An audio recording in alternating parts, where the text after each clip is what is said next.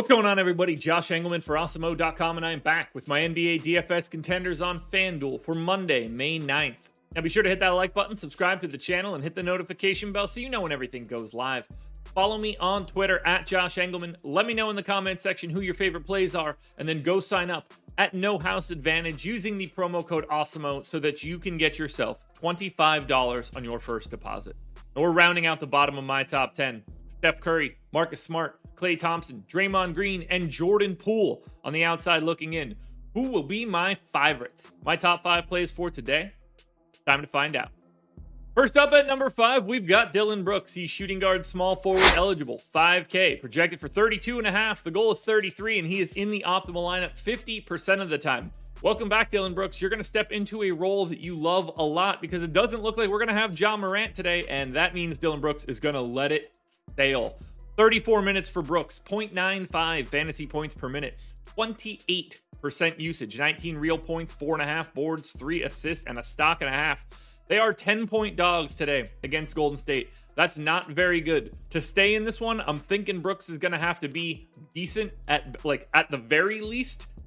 When he's taking these shots, he's not going to be able to afford a 3 for 19 day, or nothing's really going to matter for the Grizzlies. So I'm willing to bet on Dillon Brooks today because there's so much usage to go around, and this guy loves to soak it all up. At number 4, we bounce over to Milwaukee for Jrue Holiday, point guard, shooting guard eligible, 8,600, projected for 46. The goal is 48.5, and he's in the optimal lineup 54% of the time. I gave Jrue 40 minutes. This is starting to become a very, very interesting series, so the minutes are going to start creeping up a little bit higher for all of the studs. 1.14 fantasy points per minute for Jrue, 28% usage, almost 23 real points, 8 assists, 6 rebounds, 2.3 stocks. He does a little bit of everything. Honestly, 8,600 doesn't even feel like that crazy of a price tag. If he's not playing 38 plus minutes, this is either a blowout or something bad happened to Jrue. So I'm going to assume that he's playing 40, maybe even 42 minutes today, because 1 point line in this series right now, 2-2, everything matters. You're going to get everything that you can possibly get from every star here. That's why Jrue's in the top 5. Back to Memphis now, and we take a gigantic leap into my top 3. Look at the difference between Jrue Holiday and Desmond Bane at 3. 54% optimal for Jrue, 73% for Desmond Bane. He's shooting guard, small forward eligible, 5,500, projected for 38.5. The goal, though, 35.5, and that's the big piece. He's in the optimal lineup 73% of the time. I gave Bane 36 minutes. We've got no Ja Morant, or likely no Ja Morant. We see bigger usage for Bane when Morant isn't around. We're talking about like 1.1, close to 1.1 fantasy points per minute, 23% usage, 20 points, 7 boards, 4 assists, and 2 stocks.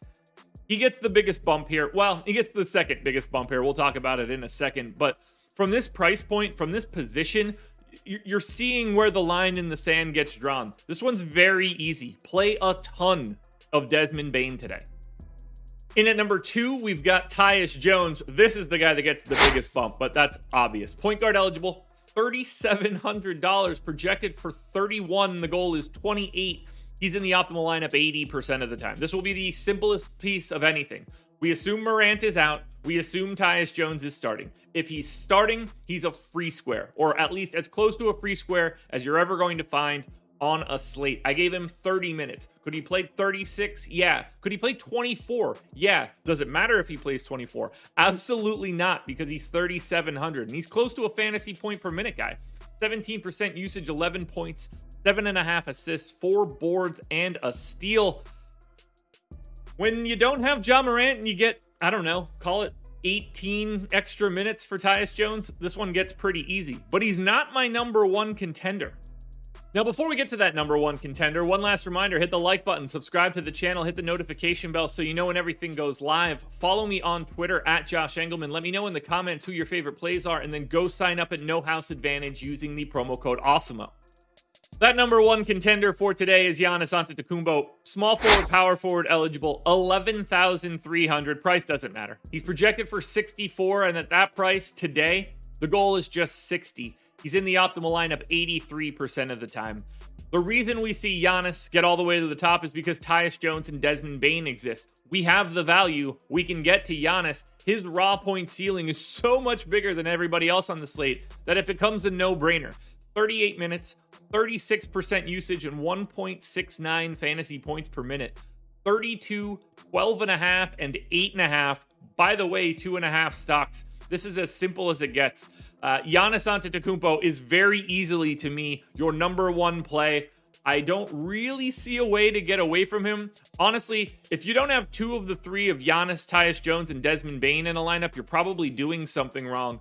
And all three are likely to be in most combinations, so be ready for that. But Giannis Antetokounmpo, quite easily, is my number one contender.